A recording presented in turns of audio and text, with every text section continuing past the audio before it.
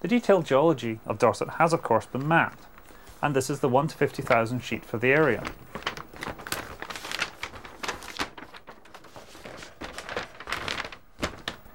Here we have a couple of geological cross-sections across part of the map, and on the right we have a stratigraphic column.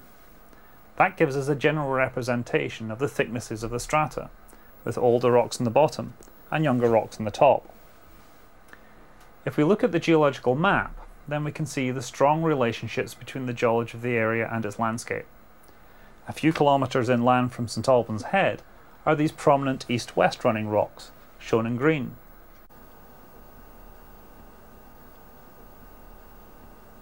If I check the key, then I can see that these are formations of Cretaceous chalk, and they overlie these rocks, shown in olive green, which, according to the key, are the Wealden Formation. These are composed mainly of shales and mudstones that are less resistant to erosion. This results in the chalk forming a prominent east-west running escarpment.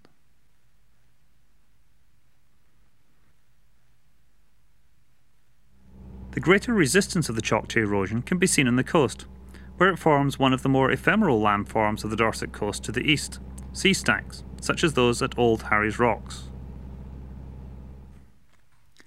In places on the geological map we can see that the chalk escarpment is cut by these dark lines, indicating the presence of a fault. This results in an area of weakness in the rocks that decreases their resistance to erosion, with the result that we see steep-sided valleys cutting down through the escarpment. This one divides Ballard Down from the continuation of the ridge at Godlinston Hill. Along the coast we can see the development of various bays and coves, such as Lulworth Cove, Warbarrow Bay, Kimmeridge Bay, and Chapman's Pool. How have these bays formed? Well, to answer this, let's look at Lulworth Cove. As at St Albans Head, the coastal landform is related to the resistance of the rocks to erosion. In this case, however, there are added ingredients because the rocks are no longer lying horizontally, but have been folded.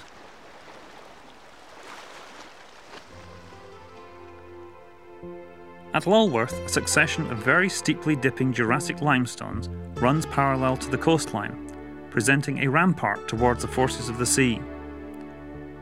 Behind this rampart are less resistant Cretaceous rocks, and behind these the chalk escarpment. Over time, the less resistant rocks were eroded either by the action of streams or by the sea breaching the rampart of limestone.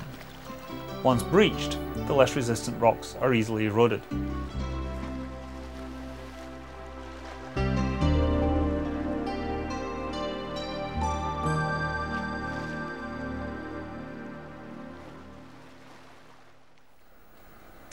Well, I hope that's whetted your appetite to learn more about the geology of the Dorset coast. You'll find you can examine much of it with the aid of the 10 Mile Map.